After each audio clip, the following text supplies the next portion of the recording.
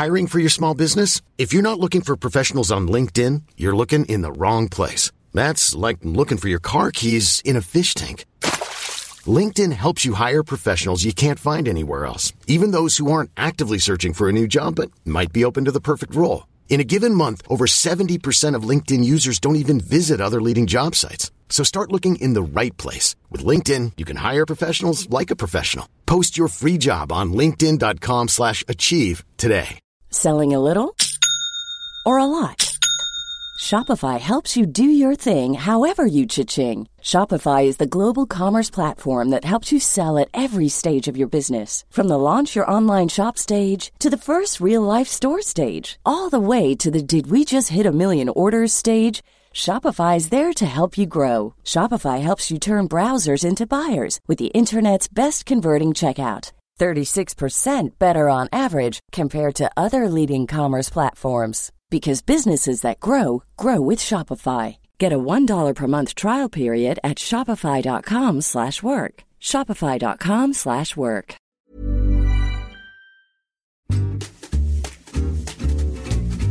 Welcome to the second series of Read Like a Writer, the books podcast from Faber and Faber, Serpent's Tail and Canongate, 3 independent publishers. In each episode, we'll hear from a different author and learn about the books that are closest to their hearts, their latest projects, and their local indie bookshop. It's hosted by me, Anna Fielding, and recorded remotely in line with current restrictions. Hello everyone, and if you were listening before in our previous series, then welcome back, and if you're new to the podcast, welcome in. I'd also like to welcome today Tori Peters, who's our guest. Hey Tori. Hey, thanks for having me. Great to have you, and thanks for being first author for Series 2.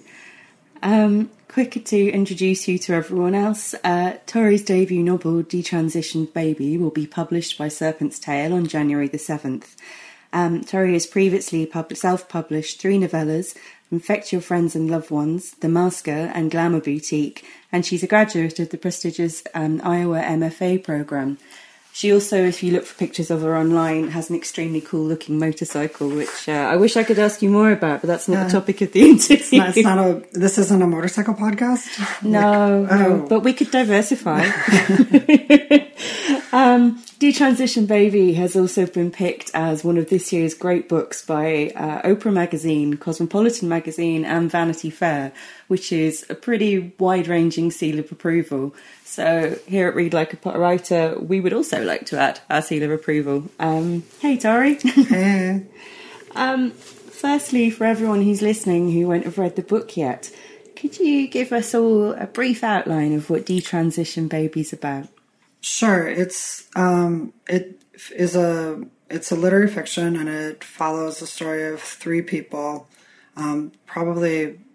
There's a single main character, and she's sort of like a trans version of maybe Fleabag. She's kind of an urban woman and trying to figure it out in her 30s. And her ex is another trans woman who detransitioned, gets her boss pregnant, or gets his boss pregnant at that point, and then the 3 of them sort of try and figure out how to make an unconventional family together, and there's betrayal and hijinks and all that sort of stuff. I mean, it's one hell of a plot, even aside from any kind of great writing.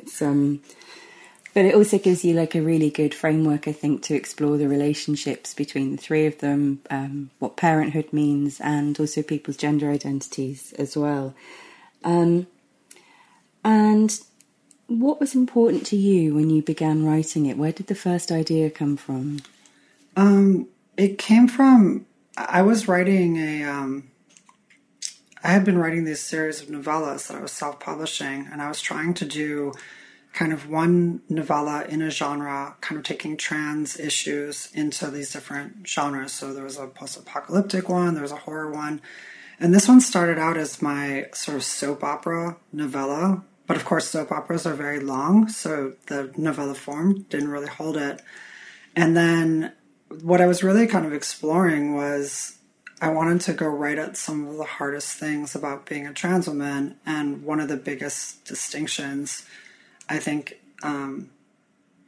about being trans is that, and sort of my feeling of whether or not I my relationship to womanhood is that I really can't have children in the way that many cis women have children. And that feels like it's, something that's present in the way that I understand my womanhood. So I wanted to just write about motherhood and write about what trans motherhood feels like, and my relationship to cis women and the way that this term sort of is shared between us or not shared between us. By this term, you mean womanhood? I meant motherhood. Motherhood. Yeah, sorry. That, because it's not something that is often talked about in terms of trans women. And it's such a big part of how we understand womanhood. Which, is explored in several different ways through different characters in the book as well. I'm kind of sort of following slightly on from this. You were self-publishing before, and I really loved that you did it in different genres. I thought that was a really interesting way of looking at things. But you said a few years ago you felt that trans women, trans voices in general, weren't served very well by mainstream publishing. And when we spoke earlier, you said that was something that you'd sort of come around on. I wondered if you could go into that for me. Sure. What I really meant that the trans audiences weren't served is that when you heard trans stories for a number of years, you could tell that the stories were, that the imagined audience there was sort of a cis readership, and that so much of the project was explaining trans life to cis readers. So it was like 50%, 60%, 70% explanation, and then 30% story. Whereas if you imagined a trans readership, you could write 100% story. You didn't need to explain what trans was. And this, for me, was also something I noticed in other marginalized literature. Toni Morrison famously wrote for Black women. And by writing for Black women, she could just run at a full-out sprint. And it turns out everybody else could keep up.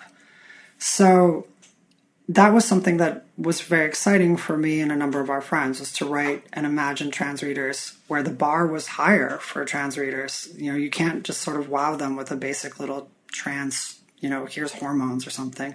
You had to tell them that was something actually interesting for them. And I think that the publishing industry in around like 2014 was like, well, we still needed it explained to us. We still needed spoon-fed. And so I self-published these things with, and my friends were doing similar things. We were trading stories. And in the subsequent years, especially I think from like about 2015 to 2017, there was a real explosion of trans media out in the world. There was, you could turn on the TV, you could see Pose. There were trans editors at a number of American publications, including like a Condé Nast publication. And it felt a little bit silly when there's editors at Condé Nast to say that the publishing industry, when there's trans editors at Condé Nast to say that the publishing industry doesn't support trans people. It felt a little disingenuous. Certainly there's a lack of support in many places. But the question for me then was, okay, if we are getting support, then I want to be part of defining this story, and I want to be in these places. And what is important to me isn't saying, no, you guys can't tell the story, but being in on the ground floor and like how trans stories are being told in like a genuine, honest way in publishing. I think it's interesting what you say about being able to go 100% at the story, because you're right, people can keep up. And I think it's also, I don't know if you agree with this, but for me, it's like a symptom of the conversation and the level of knowledge that people who aren't trans have maturing as well, is that you can enjoy a story, and your story is one with incredibly universal themes. It's about heartbreak and exes and parenthood, which really are kind of what it is to be human as well. Right. So carry on talking about it. There was one thing that I've gone through all your past interviews, but you talk about kind of reaching a different audience, that audience being able to keep up, and not just writing for a trans specific audience.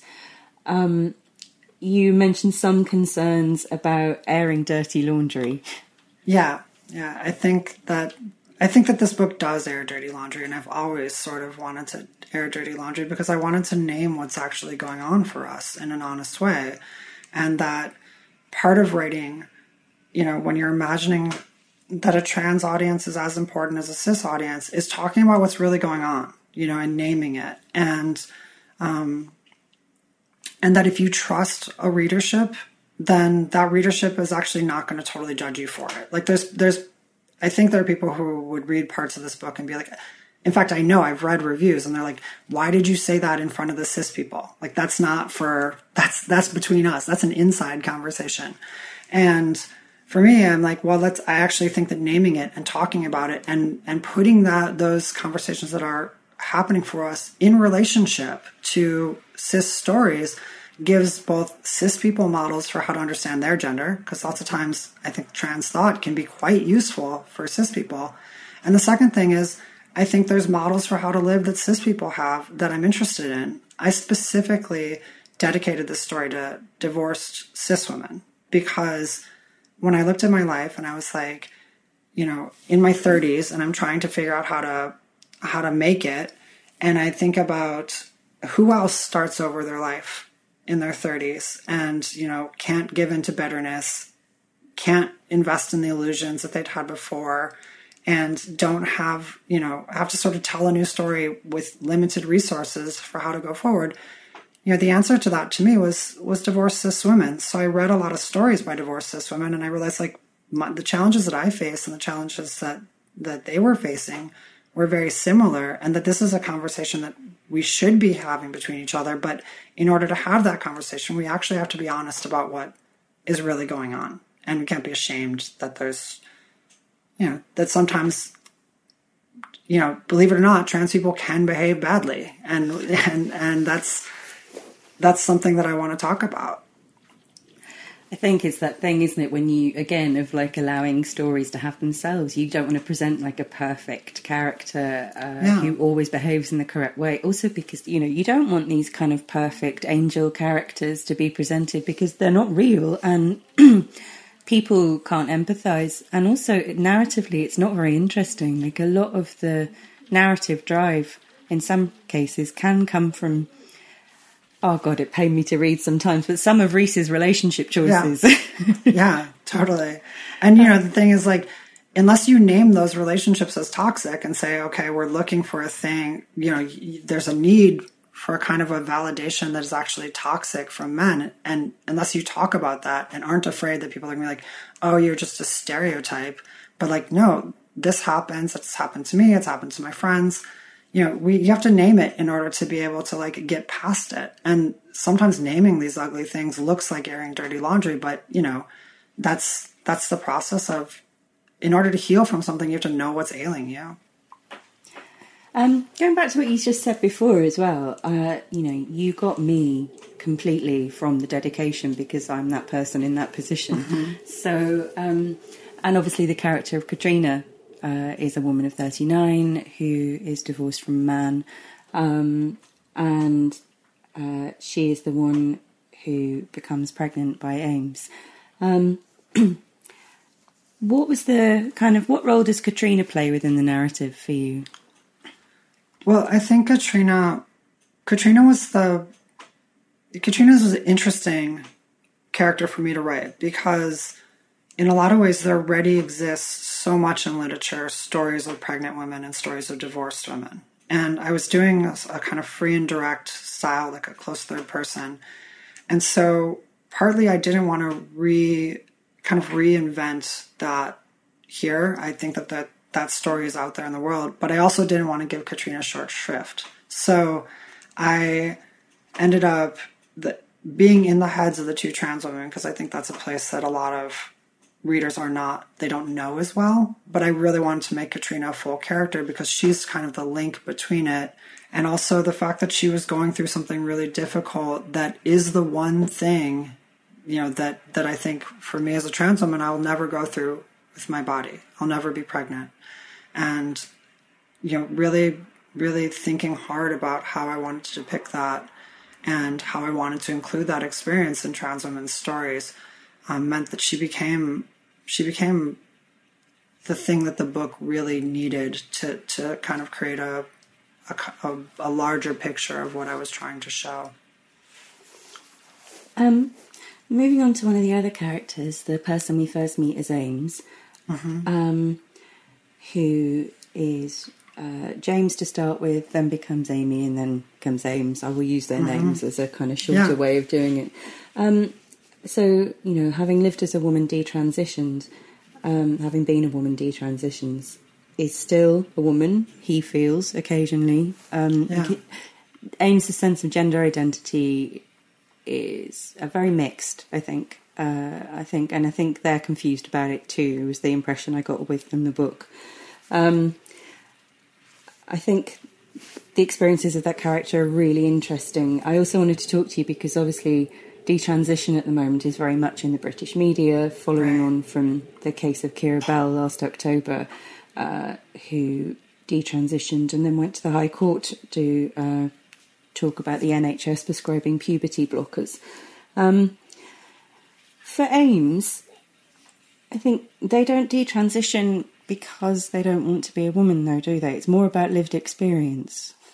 Right. And that most of the people that I know who have detransitioned, and it's pretty rare, but, I've met some, most of the people who detransitioned, they didn't detransition because they had regrets. So they're like, I got it wrong. They detransitioned because it was just too hard to live as a trans woman.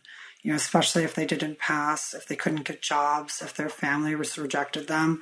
And all of that pressure is, all of these problems will just go away if you'll just be a man. You can have your job. Your parents will welcome you back. These kind of pressures and the ways that they just like really go deep inside of you to make it hard to know what your desires are, they're very, very present. I tell a story about when I sort of found Ames's voice, which I think is a voice that's not, he's very dissociated. When he decided that he lived as a man, he should live as a man again, it wasn't like he was like, oh, everything's fine. He just sort of distanced himself from his emotions in order to live as a man. And I sort of found that this thing happened to me where I was going through a hard time in my life, similarly with people in my life not being as close to me once I transitioned. And I had a friend who was getting gender surgery in Mexico, and she was like, will you fly down with me and be my nurse? So I went, but I hadn't yet been able to get my passport changed. So my passport, had an M on it, and I was kind of nervous about flying through customs. And there's this part in the book where they talk about this like sort of black suit that Ames has. It's sort of like a Reservoir Dogs looking suit. That was the one thing that was the one item of clothing that I had kept after I transitioned.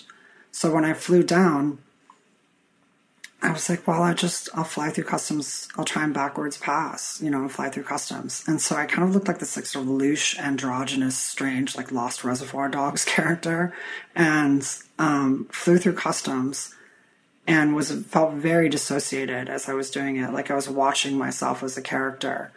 And then, of course, the airline lost my luggage. So the only thing I had was that black suit. And I spent a bunch of time wandering around Guadalajara in this like black suit. People just were like, I didn't pass exactly as a man. There's just like something's up with that one. But I wasn't really looking like a woman either. And I was just kind of mumbling like I was doing a character. And I was like, this is kind of what I think Ames feels like all the time, And I think that that's the case for many people I know who are living not quite in the gender that they want. They're just kind of watching themselves from without behaving. So when I think about that experience for myself, I think I've gone through it. That's mine.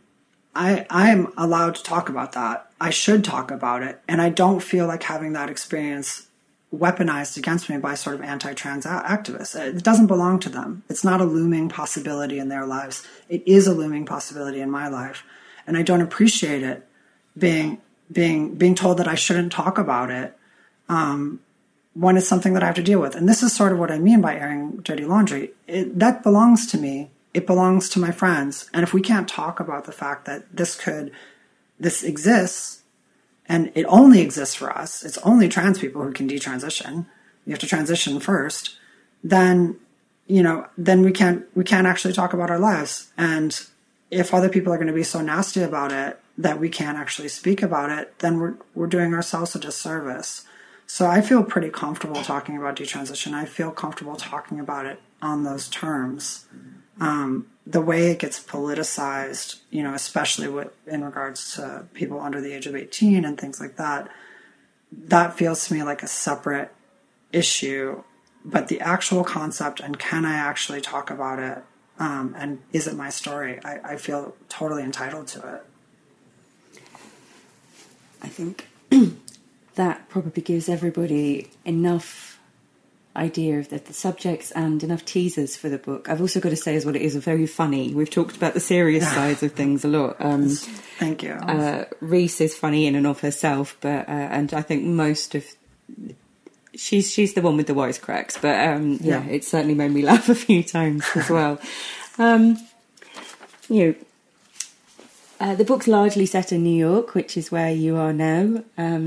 We are, everybody at home, recording this via the miracle of pandemic recording via computers. So I'm actually sat cross-legged on my bed. Tori, you're next to a bookshelf, I can see. I'm next to a bookshelf and I apologize, the heating just came on, so you get to hear the great sounds of century-old New York heating. But outside my window, we have the pouring down northeast London rain. So we're doing well. It's good ambience. It's atmospheric, right? Yeah, exactly. And your favourite independent bookshop, which we always ask our writers to talk about, is Café Con Libra, which is also by you in Brooklyn. Yeah, so I'm in Greenpoint, and it's a little bit south of me, but it's this new bookstore that opened up, Café Con Libros. It's, coffee with books in Spanish, and it's a little cafe, but it's Black owned, and they've got a great book club. It's just it's like a place where people in the neighborhood actually go and hang out. They've created a space that's really comfortable. The selection of books is great. They've been working really hard during the pandemic to mail out books on time. I don't know if you remember that, after the protests, the police violence here, there was a real rush to order books from Black-owned bookstores, and theirs was one of the ones that was just like inundated with orders, and they were working, I think 12, 15-hour days to get all of these books out, which is, great for business, but they only have 2 employees.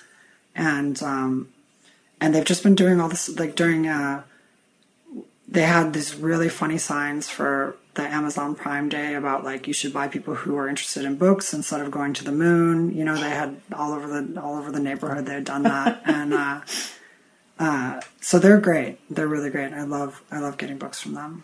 What does the actual shop look like when you walk in? It's pretty small because it's a Brooklyn space. So, and they're just now expanding to the storefront next to them. But basically what you've got a little counter where you can get your coffee.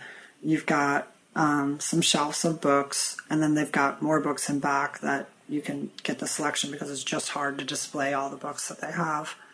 I think that now that they're expanding, they're going to have more. But the other really nice thing is the building is set back a little bit from the sidewalk, which is rare in Brooklyn, and they've put tables and chairs and kind of like a little outdoor space. And so what it feels like when they do their book club and things like that, what it feels like people are gathering, all sorts of different people, all different backgrounds are just gathering in front to talk about how they love books, which is, that's like, it feels like a very cool New York experience when you walk by it. It's giving me absolute pangs, actually, to go and... it sounds completely lovely, and it's making me think of standing outside bookshops in the evening myself. No. So we're going to go on to the books you've picked, which we're going to pretend that in a non-pandemic situation you've bought from your favourite neighbourhood bookstore. Firstly, the books you always recommend to people is actually a sequence of books which have been hugely popular, which is Elena Ferrante's Neapolitan novels. But your recommendation is slightly different. You reckon people should read them out of order. I do. And this was something that I made the mistake of doing when I got them. I wasn't paying attention, and I read the second one first. I read the second one, then the third one, then the first one, then the fourth one. And And then I read it again in order, and I liked it better the way that I read it out of order, because of what it sort of simulates. When you start with the second book, which is when she's a teenager and a young adult, and then the third book, which is like sort of her adulthood, it felt a lot like, to me, like my own adulthood, where it was sort of like I was figuring myself out, and there was a lot of opaque details that were sort of referenced, but that I couldn't quite understand what the references were. And this felt to me like being an adult, where it was like, why am I the way that I am? Like, what are the sort of like things that are lingering that make me behave these ways, whether they're like coping mechanisms or like just like weird habits or like, you know, things that I thought the whole world did, but it actually is just some like quirk of my family. So to like read 2 and then 3 and then return to book 1 and be like, oh, that's why I do that weird thing. You know, that's what's been bothering me. It felt, excuse me, it felt so much like the way that I sort of rediscover my childhood as an adult and put it into a certain context. Whereas, you know, when I just read a book that's like, oh, here's just like a story of childhood, I'm oftentimes like, what is this? I don't know. That's not really for me. But reading childhood in this adult context was, and the fact that the books are so incredibly rich, it just created an experience of what it felt like to be alive. See, I found it so interesting when I read your email and you said this, because I just finished your book and I thought this makes complete sense, because this is exactly how you've structured your novel. You know, you've used flashbacks in the characters' lives in order to kind of explain who they are in the present time. Do you see that link as well, or am I overreaching? Yeah. I mean, I think there's a reason why I was so glad that I accidentally read it this way, and like why I was obsessed with this series. I was like, it's just like how I think, you know. And I know that there's so many people who read Ferrante and are like, that book was written like straight to my heart somehow. I mean, I think there's something magic about her ability to do that. But for me, reading it out of order also did this, because I was like, not only is it speaking right to my heart, it's also, this feels like how I think, where, you know, in Detransition Baby, I have these characters and maybe they're acting badly. And you were like, why are they acting so badly? Why, you know, this, obviously that is the wrong choice. Don't do that. You know, don't go back to that man. And then you're like, well, why would you keep on going back to that man who obviously treats you badly? And then you can kind of return to earlier places in your life where something was missing and you had a need that wasn't, you know, and then suddenly it becomes understandable why you return, why you might go back to that guy who you know treats you bad. You know, it's like, well, this is a need that I had that is so deep that when I get it fulfilled, even just for a few seconds before it turns badly, it's so rich that I'm willing to take that. In Ferrante really felt very similar to the ways that I wanted to have these characters explain their impulses in Detransition Baby. Moving on to your next choice, you know, when you say you're shouting at people in a book, like, oh my God, don't do that. Mm-hmm. It's obviously a classic of the horror genre as well as horrible relationship genre. And I've got to say, thank you for choosing a novel about a post-apocalyptic virus in this point in history. You're welcome. And you picked The Passage by Justin Cronin. I mean, who doesn't love a vampire, but why do you love this one? I think that just like, you know, I've written and I read a lot of literary fiction, but sometimes you come across something that's just like so taut and so just like exciting, and like when the satisfaction of having a character, you know, just like defeat the evil vampires, you know, and it's so satisfying and such a, it was, and to have a really well-written book, which Justin Cronin's The Passage is so well-written while being so tightly plotted, it's just such a pleasure for me to get to read, to escape, you know, into a book. And that one is one that I just, whenever I'm like, if someone says they want to escape, I'm like, read The Passage. I think even with the viral subject matter, I've been doing a lot of similar escaping at the moment, so I've definitely added that one to my list. I was also thrilled to learn that the vampires in this one have fluorescent orange skin, which is definitely a departure. So right, instead of shining diamond skinned, it's fluorescent orange, so it's totally different than any vampire you've ever seen before. I'm looking forward to it. I'm Sandra, and I'm just the professional your small business was looking for. But you didn't hire me because you didn't use LinkedIn Jobs. LinkedIn has professionals you can't find anywhere else, including those who aren't actively looking for a new job, but might be open to the perfect role, like me. In a given month, over 70% of LinkedIn users don't visit other leading job sites. So if you're not looking on LinkedIn, you'll miss out on great candidates like Sandra. Start hiring professionals like a professional. Post your free job on linkedin.com/achieve today. Hey there, it's Michelle Norris. I'm host of a podcast called Your Mama's Kitchen. When I travel, I'm usually looking for a way to find a taste of home when I'm not at home. And one of the things I love to do when I am at home is entertain. And Airbnb allows me to do that. When I was in California recently, I rented a house that had a great kitchen. And when we were sitting around the table, we were all thinking, we're in someone else's house. Someone could be in all of our homes as well. If you have a home, but you're not always at home, you have an Airbnb. Your home might be worth more than you think. Find out how much at airbnb.com/host. Hold up. What was that? Boring. No flavor. That was as bad as those leftovers you ate all week. Keke Palmer here, and it's time to say hello to something fresh and guilt-free. Hello Fresh. Jazz up dinner with pecan-crusted chicken or garlic butter shrimp scampi. Now that's music to my mouth. Hello Fresh. Let's get this dinner party started. Discover all the delicious possibilities at hellofresh.com.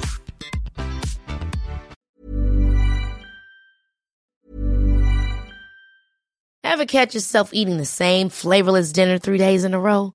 Dreaming of something better? Well, HelloFresh is your guilt-free dream come true, baby. It's me, Keke Palmer. Let's wake up those taste buds with hot, juicy pecan-crusted chicken or garlic butter shrimp scampi. Hello Fresh. Stop dreaming of all the delicious possibilities and dig in at HelloFresh.com. Let's get this dinner party started. Even when we're on a budget, we still deserve nice things. Quince is a place to scoop up stunning high-end goods for 50 to 80% less than similar brands. They have buttery soft cashmere sweaters starting at $50, luxurious Italian leather bags, and so much more. Plus, Quince only works with factories that use safe, ethical, and responsible manufacturing. Get the high-end goods you'll love without the high price tag with Quince. Go to quince.com/style for free shipping and 365-day returns.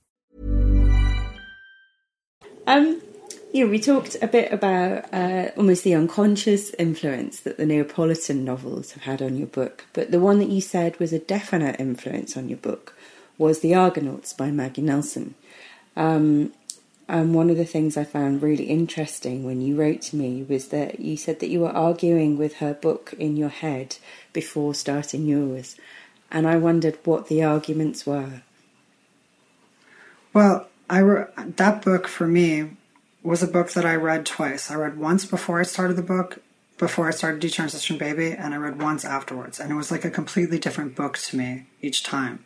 The first time I read it as a book that really was using trans theory and trans thought to talk about motherhood, but was sort of erasing trans women from that story. It was like it borrowed ideas from trans theory and it explained what, thoughts about bodies using trans ideas. But no trans women weren't mentioned at all. And so I wrote this book being like, well, you're using trans thought to talk about motherhood while trans women aren't in it at all. I want to have a story of trans womanhood that's missing in this book that I saw so many women reading on like the train or in cafes and things. It's like, if you're going to use our ideas, why aren't we in it? That's how I felt early on. And so I was arguing with this book and I was like, wanted to put trans characters in conversation with the kind of ideas that Maggie Nelson was having. And so I wrote the whole book. And then when I was done, I reread Maggie Nelson's Argonauts, and it was a completely different experience. It was almost like I'd argued through the writing of the book into seeing her position on things and her view of womanhood. I think when I started the book, I needed her to point to trans women and say, you too, you're included. And when I finished the book and had worked it through, I reread it and I felt like actually we were always already there, and we were so already there that we didn't need to be invited in. You know, it's like when you're already in the club, no one needs to tell you that you can come in. You just are already part of it. And so I think that, you know, for me, the difference between reading in 2015 and 2020 was the difference between sort of a paranoid reading and a reparative reading, where the first time I was paranoid that I was being excluded, and the second time I assumed a generosity on her part and I was included. And, but that tension between those two helped me generate an entire book in the middle. What was it that changed your mind during the writing of the book? You know, I began to basically see the kind of, there was a long time where I thought that the struggles and the unhappiness that I was feeling was very unique to my experience as a trans woman. That's the place that I started writing this from. And slowly I began to see that actually, as I talked to more women of, you know, all walks, that no, these things, I have a particular vantage on it being trans, but these troubles or these difficulties or these kind of emotional places where I could find them in the experiences of all sorts of women. The way that I was talking about dissociation for Ames, you know, that to me feels particularly trans.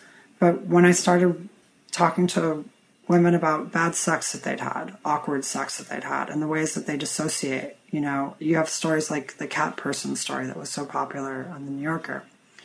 The description of dissociation in that story is so close to the description of dissociation for trans women. And at some point, I had talked about it so much that I almost couldn't put the little like cis or trans marker beforehand. It was just dissociation. It was just dissociation as women, just the way that like bad feelings circulate. And the way I thought about it in my head became inclusive. It became, this is how I think about these things. I think about it for women, and I'm including myself in women when I even think. So then when I reread Maggie Nelson's Argonauts, I was bringing that sort of inclusive attitude that was already in my thoughts to the book, and I found it mirrored. Like, the book is kind of interesting because it's going to mirror, it does a good job of mirroring whatever your own prejudices and ideas are when you come to it. And when I came to it from a more generous place, it mirrored that back at me. Your classic pick is actually a book I hadn't heard of, which made me feel terrible because it won the Nobel Prize for Literature in 1955. So I'm keen for you to tell me about it. And it's Independent People by the Icelandic writer Halldór Laxness. You said it contained a lot of sheep, but I'm sure that's not all it contains. I mean, there really are a lot of sheep in it, and somehow he makes sheep much more thrilling than you think. I mean, it's a story of a Icelandic sheep farmer, and he was like a tenant farmer for a rich bailiff in Iceland around the turn of the century for a number of years, and he finally got his own tiny little homestead. And that really does not do it justice. That sounds boring. It sounds terrible about a bunch of people, like people living in squalor and with their animals. But it's actually, excuse me, it was written in 1952, I think, and it has a lot of elements of magical realism that you find in like Garcia Marquez and in later books. It has that same sense of humor, sort of scatological sense of humor, that's sort of just like richness and like thickness of life, where everything is jokes, everything's a yarn. The difference between, they're living kind of in, they're totally cut off from the rest of the world. So you realize as you're reading it, that actually the events of the world are seeping in on the edges of the story. Like World War I happens and the price of wool goes up because of the war. But they almost don't know that the war is happening because they're so remote. And so it sort of seeps in through sort of a veil of folklore and local stories. And there's kind of this sort of Scandinavian folklore is actually how they're understanding the entire world. So World War I comes to them as Scandinavian folklore, and they treat it as such, where there's sort of witches in the woods who are cursing their sheep. And so you've got this like funny, magical kind of story but it's magical realist. So you're not like, oh, there's actual magic. And then in the middle of it, you have this incredibly modern story of the sheep farmer and his daughter. And it's kind of actually a feminist story where he doesn't treat his daughter particularly well, or he just sort of assumes that she'll be in a certain way. And when she doesn't act as he thinks she should act, basically revering him as the patriarch and, acting proper and quiet all the time, he disowns her. He sends her away. And then you have this period where he's living alone on his farm with his sheep for many years, and you realize how lonely he is without her, without his daughter, even as you have all these yarns happening. And in the end, it's this very modern story with a message about men and women and our roles, but in a package that I've never encountered anything like it before or since. And I go back to it and I'll read the first 15 pages and just be completely delighted in a way that, I don't think of from sort of something that has as sort of a stuffy sound as like a classic or Nobel or something. I start giggling when I read it. There's always one book, I think, particularly out of everyone's recommendations when we do these shows that really gets to me, because you can see someone really light up when they talk about it. And I think we've just hit that one for you. Yeah. It's definitely getting added to my to-read pile off the back of that. I'm also starting to spot some themes, actually, that kind of tally with your own writing. You always talk about richness and intertwining stories. Do you think that would be something that comes up a lot for you?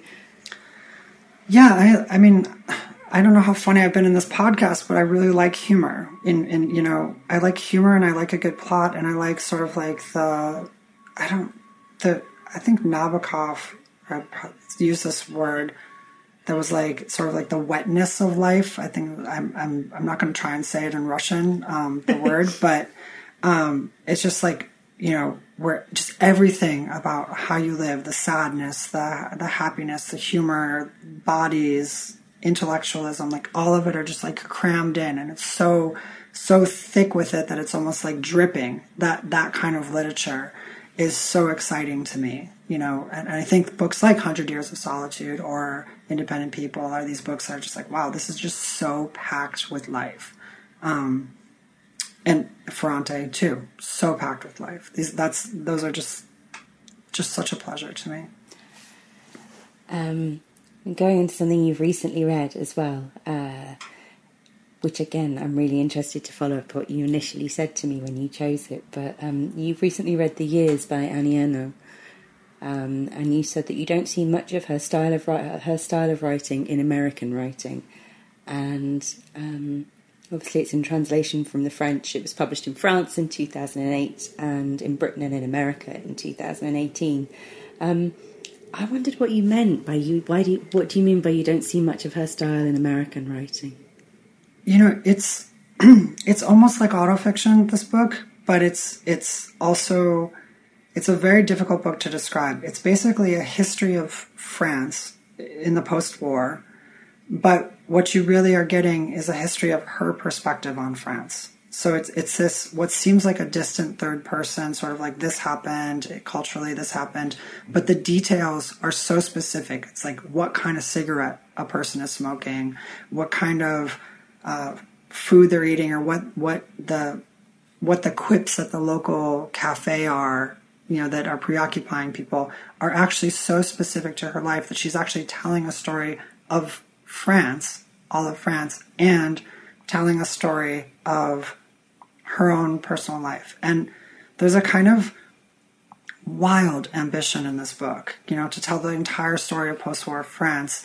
But that I think if an American were to do it, they'd end up with something like, Jonathan Franzen, like a big social novel. And the idea that the way that she did it was to just pare it down and not kind of do like the, emphasis on craft that I think we see in American writing. She just was like, this is my voice, this is my perspective, and I totally believe in it.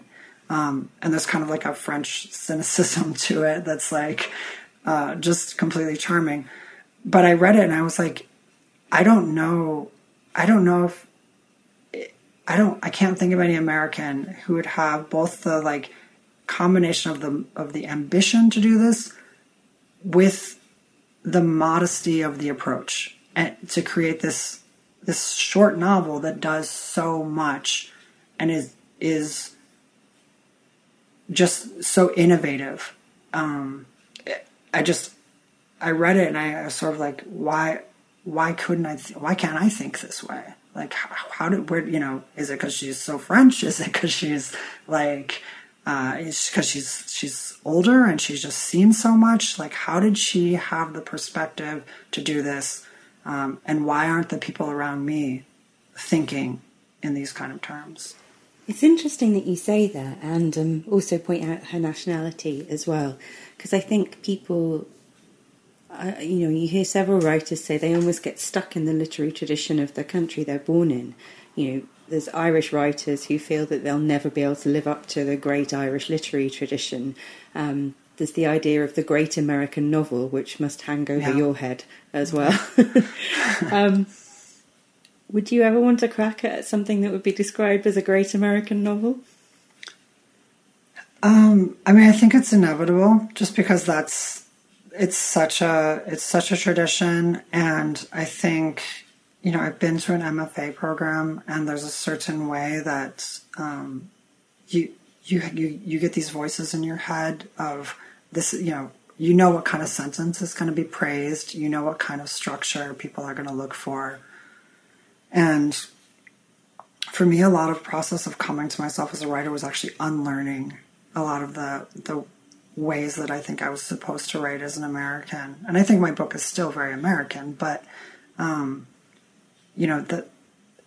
fact that there was all of these books from other traditions that like Independent People or South American literature, the whole kind of autofiction thing that now that is what all the Americans are doing. But that to me was sort of like, well, actually, the great American novel is maybe a relic of like the 1940s through like the 1970s, of a certain idea that you could be American, but of course it's a certain voice that's always American. It's a kind of a very male voice describing a story where it feels quite entitled to tell a sort of kaleidoscopic vision of different voices, which is why Ernaux is so interesting, because she didn't try and do any voice but her own, and yet she covered easily as much ground as I love Philip Roth, but she covered just as much ground as like someone like Philip Roth. And talking of someone, again, we're going into autobiography again, someone who's blending ideas with autobiography. The book you always go back to is The Possessed by Elif Batuman, which, I'm going to let you talk about it instead. I think also, again, I'm really interested by how varied your picks are, but how they all do sort of share this certain kind of richness.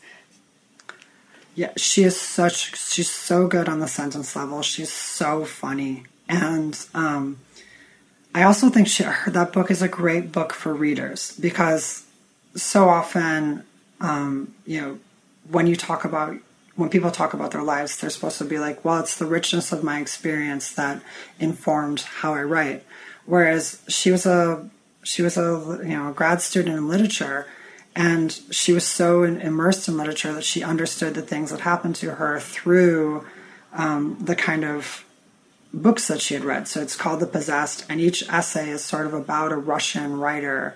And what she's actually doing is she's understanding her own situation, her often ridiculous, absurd, we think of Russian literature as quite like, these are great questions of life or something. But oftentimes it'd be like, I have an awkward conversation with someone who I'm supposed to pick up from from the airport, that kind of level of everyday detail. And she's like, the only way I can understand this conversation I'm having in the car is through Chekhov, which is actually a quite ridiculous thing to say. Like, I understand why this is awkward because I read Chekhov, and it's so funny. And it actually, again, is something very similar to, I think, how a lot of us who really love books understand that it's like, why is this happening? And what we think of is the stories that have informed how we see the world. So in terms of both a worldview, I think she's captured like an amazing worldview of a reader, and then just as a humorous approach to life that's actually quite deep. It's just such a good book. I'm so envious of it. How do you feel having that kind of writerly envy? It's good. I think that this is such a weird reference all of a sudden, but I watched the Michael Jordan documentary. Do you know what I'm talking about? Yeah, I do. The Netflix documentary about Michael Jordan. And you realize that oftentimes the reason he was so great is because he was incredibly petty. Like, he wasn't like, we think of him as this like great like sportsman or whatever. And you watch that documentary and it's like I remember there was one team that he beat. Like, he just like dug deep, and you think like, oh, he's a great sportsman. He dug deep and found something inside of himself. But really what it was that the opposite team's coach had snubbed him at a restaurant, like had not come to his table to say hello. And so he was like, that guy thinks he's better than me. I'm going to destroy his team. And that, like, apparently while he was like, while they were down any number of points, what he was actually thinking about was like, I'm not going to let that guy snub me again. And so I'm not even that into sports, but I watched this just because people told me it was a great story. And I recognized in it a kind of petty competitiveness that actually is so motivating to basically be like I'm going to they think that they can write a sentence. I'm going to write a sentence, sort of like, and that, so I love it. I love getting to be in competition with other writers, and the way that it motivates me and makes me not sort of just like rest, contented with what I've been able to produce. And I'm always looking for new secret, I don't want to say like nemesis, but like new secret people who I love. I would never snub. Elif Batuman was so nice enough to blurb my book, but at the same time, I'm also like, I want to be able to do what you do, So I get that. I understand, but I also love the honesty. And finally, your non-fiction recommendation is Norwegian Wood, which is not the Beatles song and is not on a books podcast, less surprisingly the Murakami book. It is actually the one that's about stacking and chopping wood by Lars Mytting. Right. So this, over COVID, we got, my girlfriend and I got we found this like abandoned log cabin. It was just a shack for hunters in the woods of Vermont. And so to sort of like escape COVID, we restored it over the summer. And by restored, it doesn't mean that we like had a lot of skills. Like, it's very easy to restore a log cabin. It's like you scrub it and you just keep the rain out. No one's doing drywall or anything. But it's got a wood stove for heat, and we couldn't get the wood stove working. And like, it kept on smoldering. It wasn't keeping us warm. So someone recommended this book about chopping and stacking wood, which, again, like the sheep of independent people, sounds incredibly boring. It is the most delightful book. It is actually a guide to stacking wood, which is like, sounds like watching paint dry. But it's this guy, he has so much wisdom, and he sort of like talks about the act of stacking wood as a generational exercise, right? When you fell a tree and then you coppice a little tree in its place, it's 40 years before it's ready to harvest again. And so what the book's actually teaching you is sort of like, and it's your children who will probably harvest that tree. So it's like kind of teaching you this like worldview of like providing for yourself, being warm through the winter, and leaving a beautiful world or at least a sustainable world for your children. But doing it all through this just very basic activity of chopping wood. And so then I started chopping wood, and he was right. It's like the most meditative activity that is also somehow not repetitive. Like, it's not boring to chop wood, even though it seems like it should be. And chopping wood is like it's not something that people are like, Tori is a likely wood chopper. Like, that's not like my presentation in the world. But I was just so delighted, and it taught me a way of seeing and a way of like sort of slowing down, especially in a time like quarantine, to sort of just like watch time pass. Think about, this wood is going to be, you cut down a tree, then the wood's dry next year. And so I think about, when I cut this tree, I was like, next year my book's going to be out. I'm not going to worry about that. COVID hopefully will have passed. And at that time, I'm going to have a fire that keeps me warm. And that vision that guy is able to share is incredible. It was a bestseller in Scandinavia, like this wood chopping. You think about like Scandinavian like noir and detective stories, and it's like along with them is this wood chopping book. It's pretty amazing. So I am not either someone who presents as someone who has chopped wood, but yet I too have done it and find it quite meditative as well. I was thinking just before you said it, I was like, I've got to talk about how meditative it is, and then you got there before me. But I've also read it, and I agree with you completely. It was actually quite big here as well, and I bought it as a gift for someone and read it before I gave it to them really carefully without cracking the spine. I've done that. But your cabin sounds idyllic. Are you able to go up there in the winter at all? Or? It's not insulated, so I mean, partly the wood chopping was about trying to be able to make it through the winter there, because you've got to feed the stove every 40 minutes to keep it warm enough.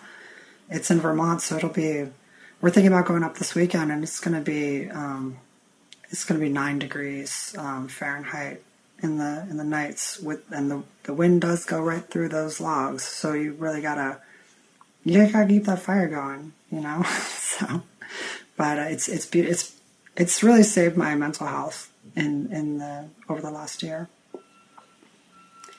And on a happier note, what's the thing you're most looking at, as we sort of round up and stop talking about other people's books and go back to yours? What's the thing that you're most looking forward to seeing about Detransition Baby coming out?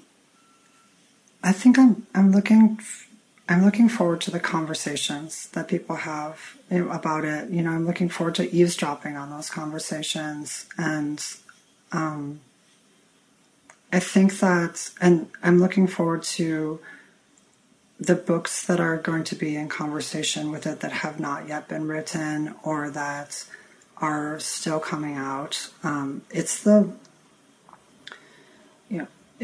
There's a lot of tendency to talk about trans first, like the first trans person to do this, and I'm not exactly sure the degree to which you can call this book a trans first. There have been trans women who have published books on the big 5 presses in the United States, especially memoir. There's a lot of memoirs. But this is, by most people's account, the first trans story written by a trans woman about trans women, published on a big 5 press. And I hope it's not arrogant to say that I think it's one of the most uncompromising.